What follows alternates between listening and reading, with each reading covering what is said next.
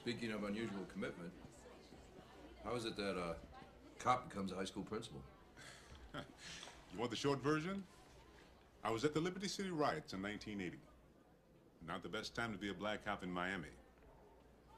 You watch your own neighborhood burn down. People you grew up with getting shot, busted. You suddenly face a clear choice. Devastation or education. I chose the latter. Went to night school, got my certificate, got my master's, and now here I am. And running for city council, I hear. Well, if the voters are wise. And what's your background, Mrs. Smith? Oh, standard liberal arts education. I was a government bureaucratic worker for years, mostly in health education welfare department. And then, well, I guess like you, I wanted to teach. One of those scars in the halls of Academe. Nah, none's 8th grade. Well, you better get back to work. About those files, I really can't issue them to a temporary employee. Sorry. No problem at all. Thanks for your time. Oh, I gotta ask. Doesn't it make you nervous wearing a watch like that around here? This watch was a gift from the Junior League. Anyone trying to take this watch is going to have to take this on. Well, it's been known to happen. Hell, they hack them off with chainsaws now. Students in woodshop make these for me. Every year at First Assembly, I give a little demonstration.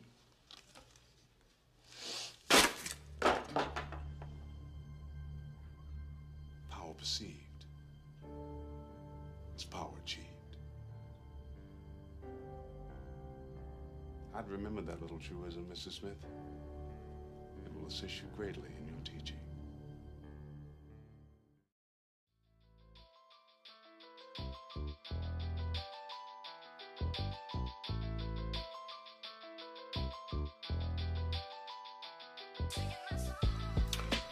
My father never taught me how to be presidential because he didn't know.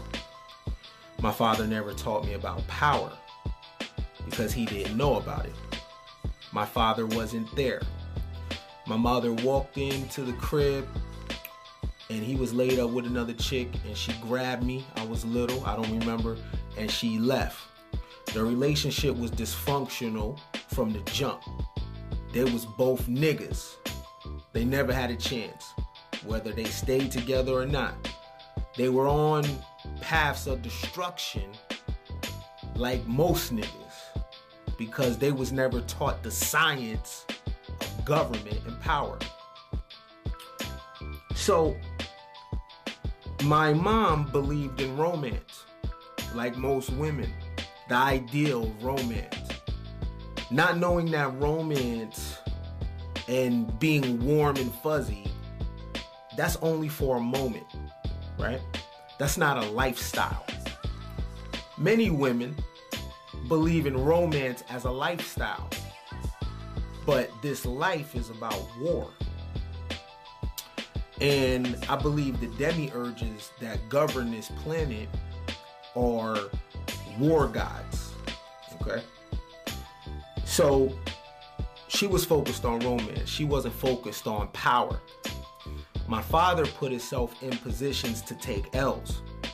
He had children in a not strategic way.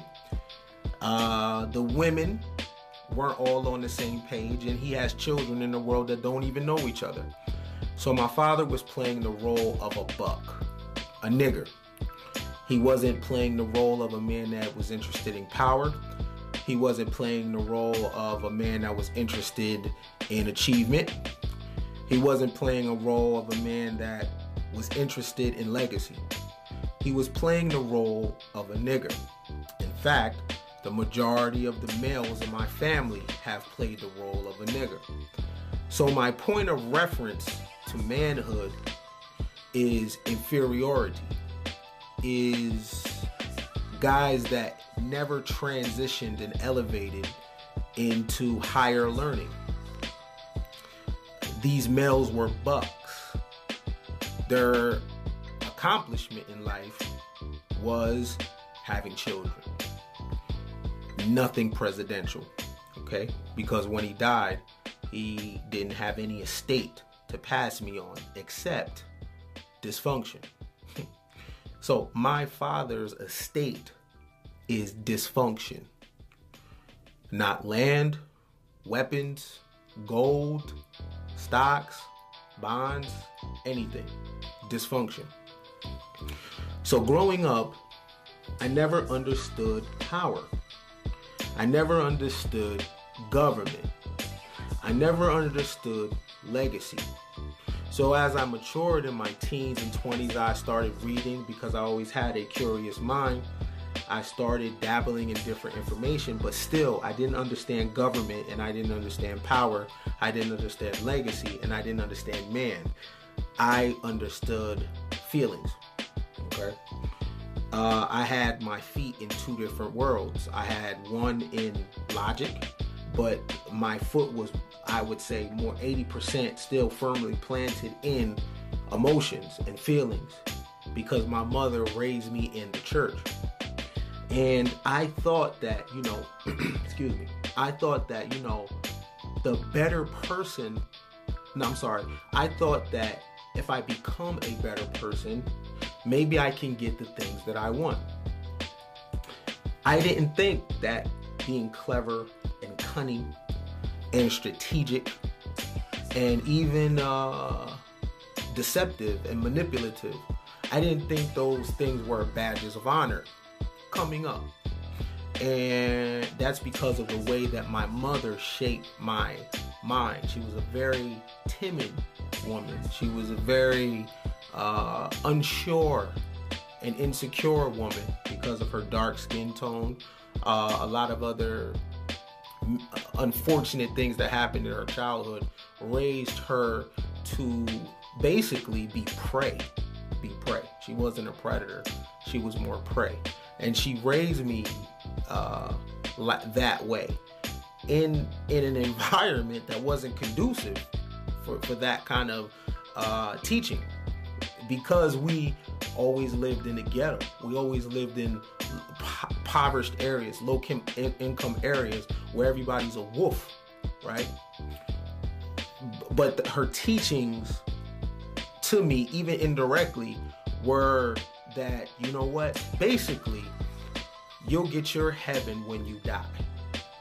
To sum it up, you'll get your heaven when you die. And my father was living in a type of way that, you know what, maybe he even thought the same thing, because he wasn't focused on acquisition, and he wasn't focused on self-improvement. He was focused on being a nigger as if he would get a second chance. So both of their blueprints was dumb as fuck. I'll be honest with you. And that's just being objective. What makes me say this is when I'm watching John McCain die, and when I'm watching George Bush die, the way that these men are handled in their death. My father wasn't handled like that. Nobody in my family was handled like that. And I see the reaction from two different crowds. The black crowd has bad things to say about George Bush, bad things to say about John McCain. Now I look into the things that the black crowd says about these men. You know, these men killed people overseas. These are war hawks. These men are blah, blah, blah, right? Blah, blah, blah is 10,000 words, right? Of powerless people's opinions about power. The other crowd loves these men. The other crowd elevates these men. Let's call this crowd the white crowd, right? They elevate these men and hold them in high regard. And I find that very interesting, that the powerless have one opinion, and then those on the other side of history, the better side of history, have another side, right? Have another perspective. Because I am from the powerless class of people, at the age I am now, I am forced to remove myself from that group of people and look at these guys objectively. When I watched John McCain funeral, his service, I said, wow, look at the aesthetics. Look at all the powerful people that are showing up to pay their respects to this guy, John McCain. His casket, his body is being handled with such care. Same with George Bush. His body is being handled with such care. Powerful people in the world are showing their respect. People are showing up. They're paying reverence to these guys. And I said, God damn, that's presidential right there.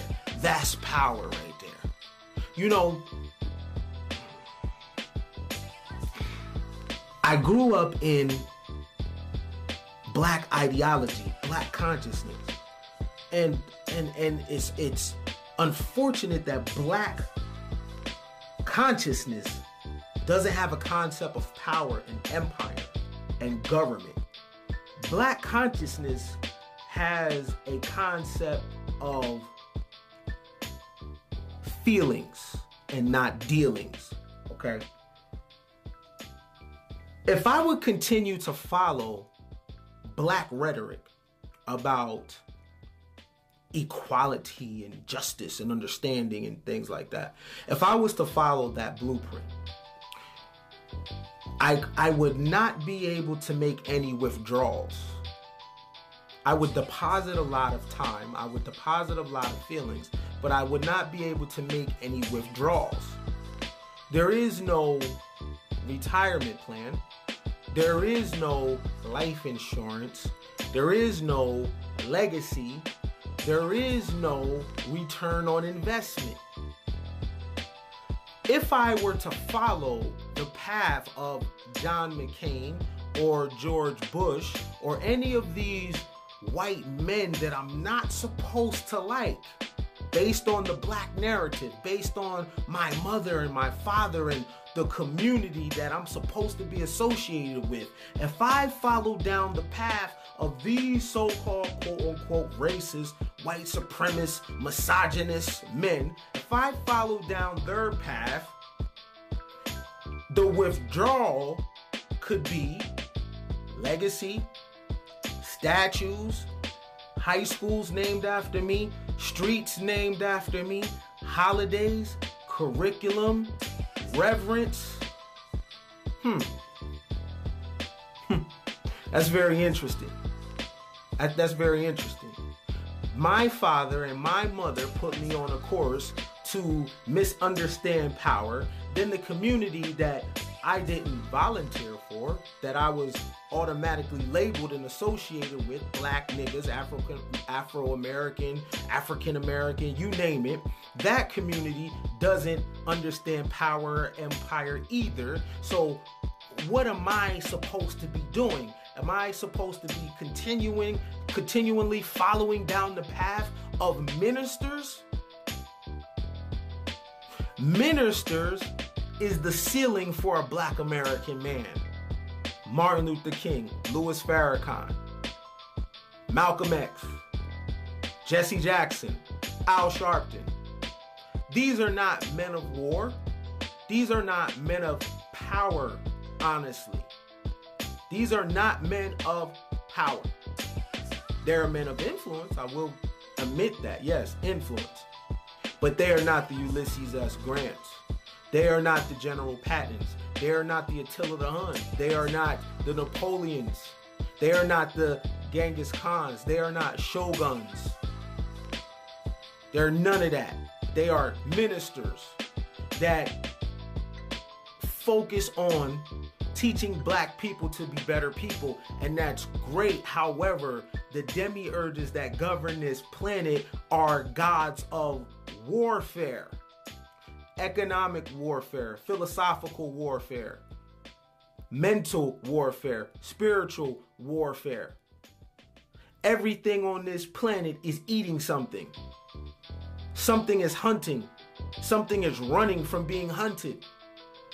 And nature supports the aggressor. George Bush Sr. was an aggressor. John McCain was an aggressor. The black American male is not an aggressor only to himself. The black American male, based on the teachings, cannot express any competition anywhere else but to himself. He feeds on himself and those around him, while the George Bushes and the John McCain feed on the world and bring back the spoils of war. I find that very interesting. I find that on that side of history, being presidential, having power is a goal. On this side of history, being kind, having safe spaces to talk and be emotional is the goal. Very, very, very interesting. Very interesting. Fuck that. I'm only interested in presidential status, because this is the thing.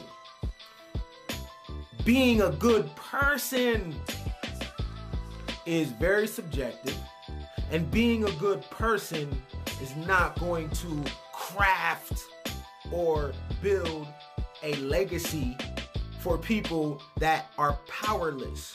Someone has to take the step to compete. Someone has to go to war. Now, it does not necessarily have to be physical combat, but it most certainly must be mental combat. Mental combat, mental taekwondo, mental karate. Someone's mind has to compete with the best minds in the world to acquire something. But when you're from this community, you are taught wrong. You are educated wrong. You are taught that, you know what? If you be kind, if you be gentle, if you be a quote-unquote good man, maybe you'll experience some favor. And in this community, black, we put so much focus on a good man, right? But on the other side of history, a good man is always synonymous with some type of power and with some type of acquisition.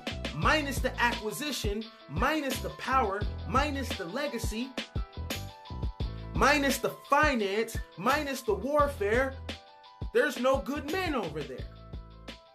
Okay? The men that are considered good on that side compete and dominate others. The Joel Osteen is a good man over there. He has a mega church. Beautiful. Okay? The George Bush Sr. on that side is a good man and went to war in Desert Storm. Send troops over there for a bottom line.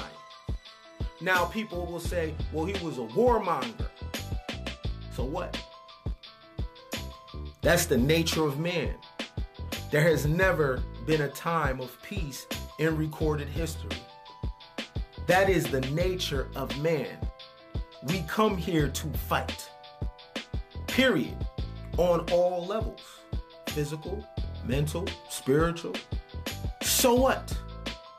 That's the loser's rhetoric. That is the rhetoric that we come up spewing. And it has changed nothing. And it has put nothing in our hands but more doubt, more fear, more not being accountable for our lives, more bitching and complaining. And nothing changes. The earth doesn't break open and swallow the quote-unquote oppressor. Tidal waves don't grow to 1,000 feet high and smash advanced societies. Winds don't blow the doors down on municipalities. Why? Because nature supports the aggressor. So why, at the heads of black male leadership, are ministers instead of generals? Where are the Napoleons? Where are the Saint Maurices? Even on the philosophical level, where are the Confucius or Aristotle or Socrates? Where are those minds that dig deep into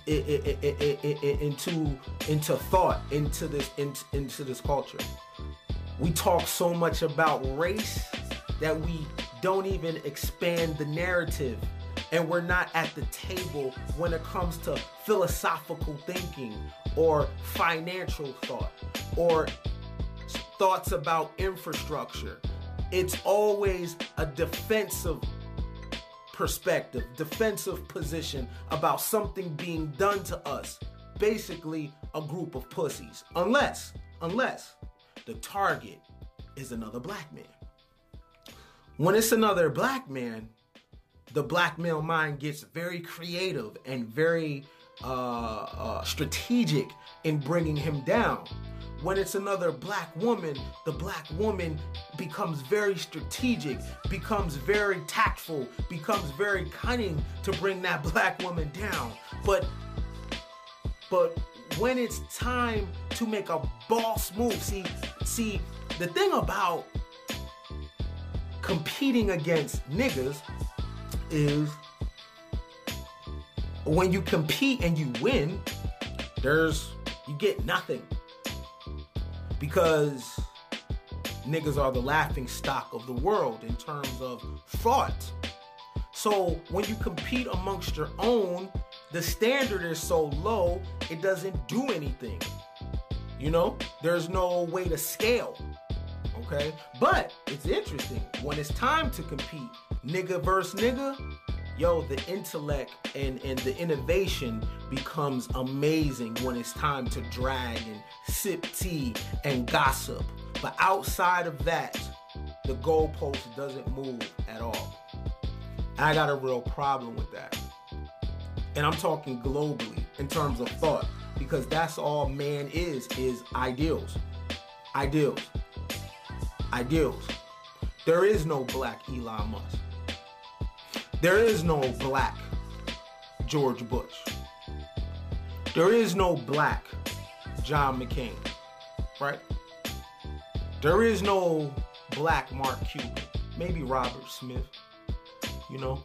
There is no black Warren Buffett. There is no black Bill Gates.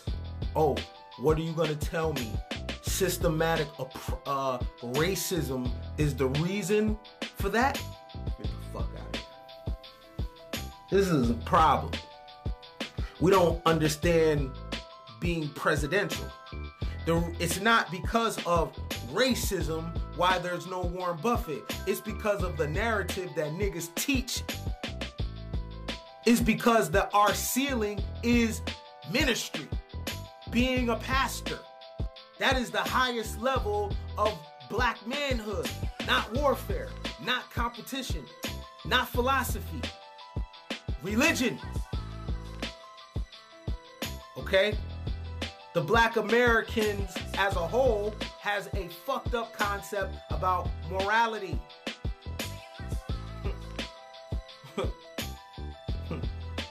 Morality is for people with power. When you don't have power, you can't be at the forefront of morality. Until you get power, you do whatever you have to do. Morality is for those that can afford it. I would love a president, I would love a funeral like George Bush. I would love that treatment. I would love for my body to be handled like that. Hell, I would have loved to see my father go out like that. I would have loved to see my mother go out like that. I would have loved to see my Uncle Steve go out like that. But they didn't. They went out like niggas. Right? And guess what? Nobody says their name now. No one says their name. It was as if they were never fucking here. All of my lineage, all of the people that came before me, it was like they was never here. blowing in the wind, sand. Just blowing in the wind. It was like they was never here. Their name is not written on any walls, on no tombs, on no document. Okay? There's no statues. There's no streets named after them. Nothing. There will be no documentaries done. Nothing. When they died, that was it. That's not presidential. But based on their belief system, that's how a nigga dies. No Hall of Fame. I'm not okay with that.